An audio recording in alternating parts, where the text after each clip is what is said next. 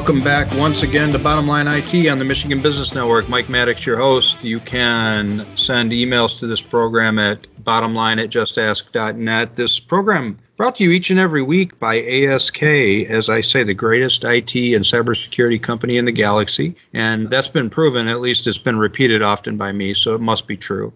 And I'm really happy to have on the program this week a good friend, somebody I've known for quite a number of years now, Chris Knapp. Chris runs a fantastic consulting business based out of Lansing, the Lansing area, involved with a branch of his business called Accessiversity, which is about providing solutions for companies to make their technology accessible to those with disabilities.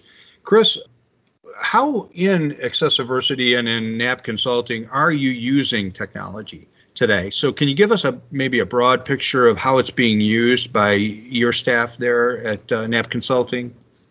Sure. Well, of course, because of the accessibility and usability testing we do, we're using hardware and software.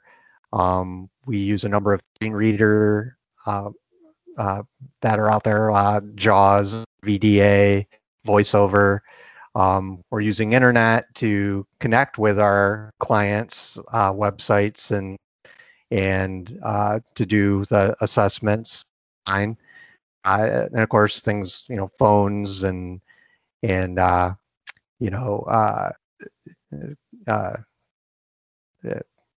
sorry, Mike.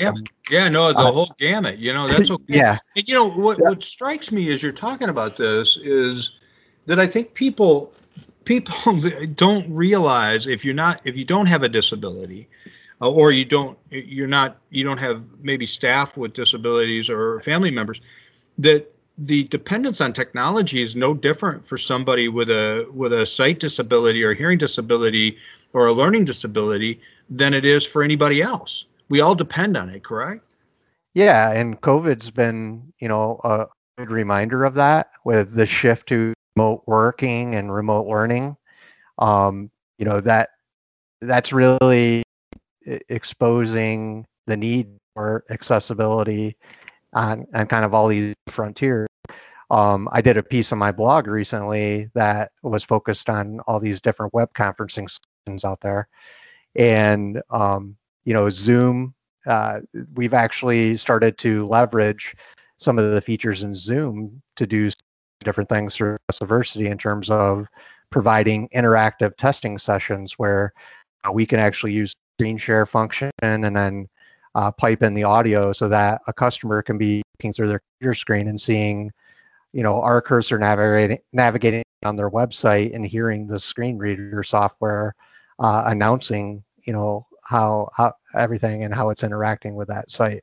So it's actually pretty to see all the innovation and stuff that's coming out of what I think we all can agree was a pretty horrible situation with this health crisis.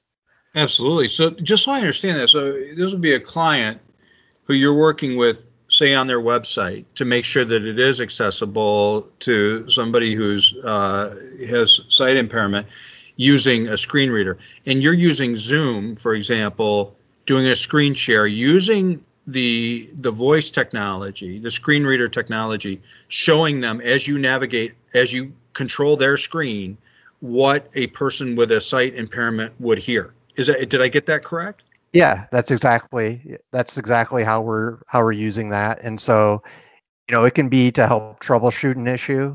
Like if I'm working with a developer or someone that has brought us in to assist on a project, I might go to a problematic web page or some element within a web page and actually, try to recreate the problem so that they can see how the cursor is interacting with an element on a website while hearing the assistive technology. Or it can be just like what we were describing, just showing a web customer, like, here's how the screen reader software is interacting with the site. And because I think, people just tend to think, well, it just has to look pretty to be aesthetically pleasing. But at the end of the day, you want that information to all come through and make sure that folks, with all sorts of different disabilities are able to access that same content. Yeah, absolutely. That makes perfect sense. And I would imagine that, I mean, the same thing applies to mobile. I mean, what is it? 75% of people in general in society access the web via a smartphone. I mean, they're not using a computer.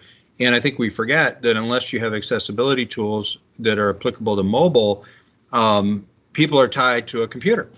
And that's just not feasible. So is that technology, has it proliferated to the mobile device as well?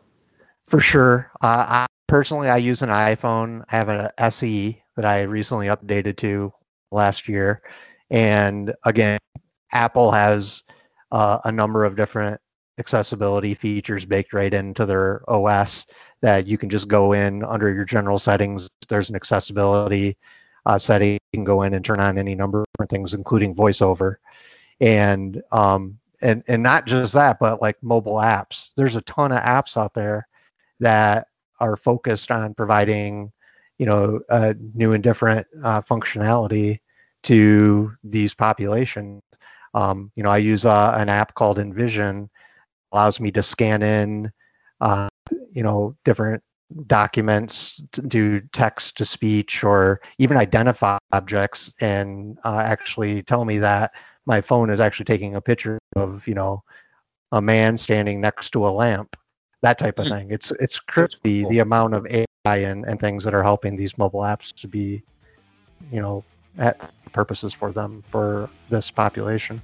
That's fantastic. We're coming back after this. Don't go anywhere. This is great information from Chris Knapp and fascinating story of the work they're doing at Knapp Consulting and also with Accessiversity. Don't go anywhere. This is Bottom Line IT on the Michigan Business Network.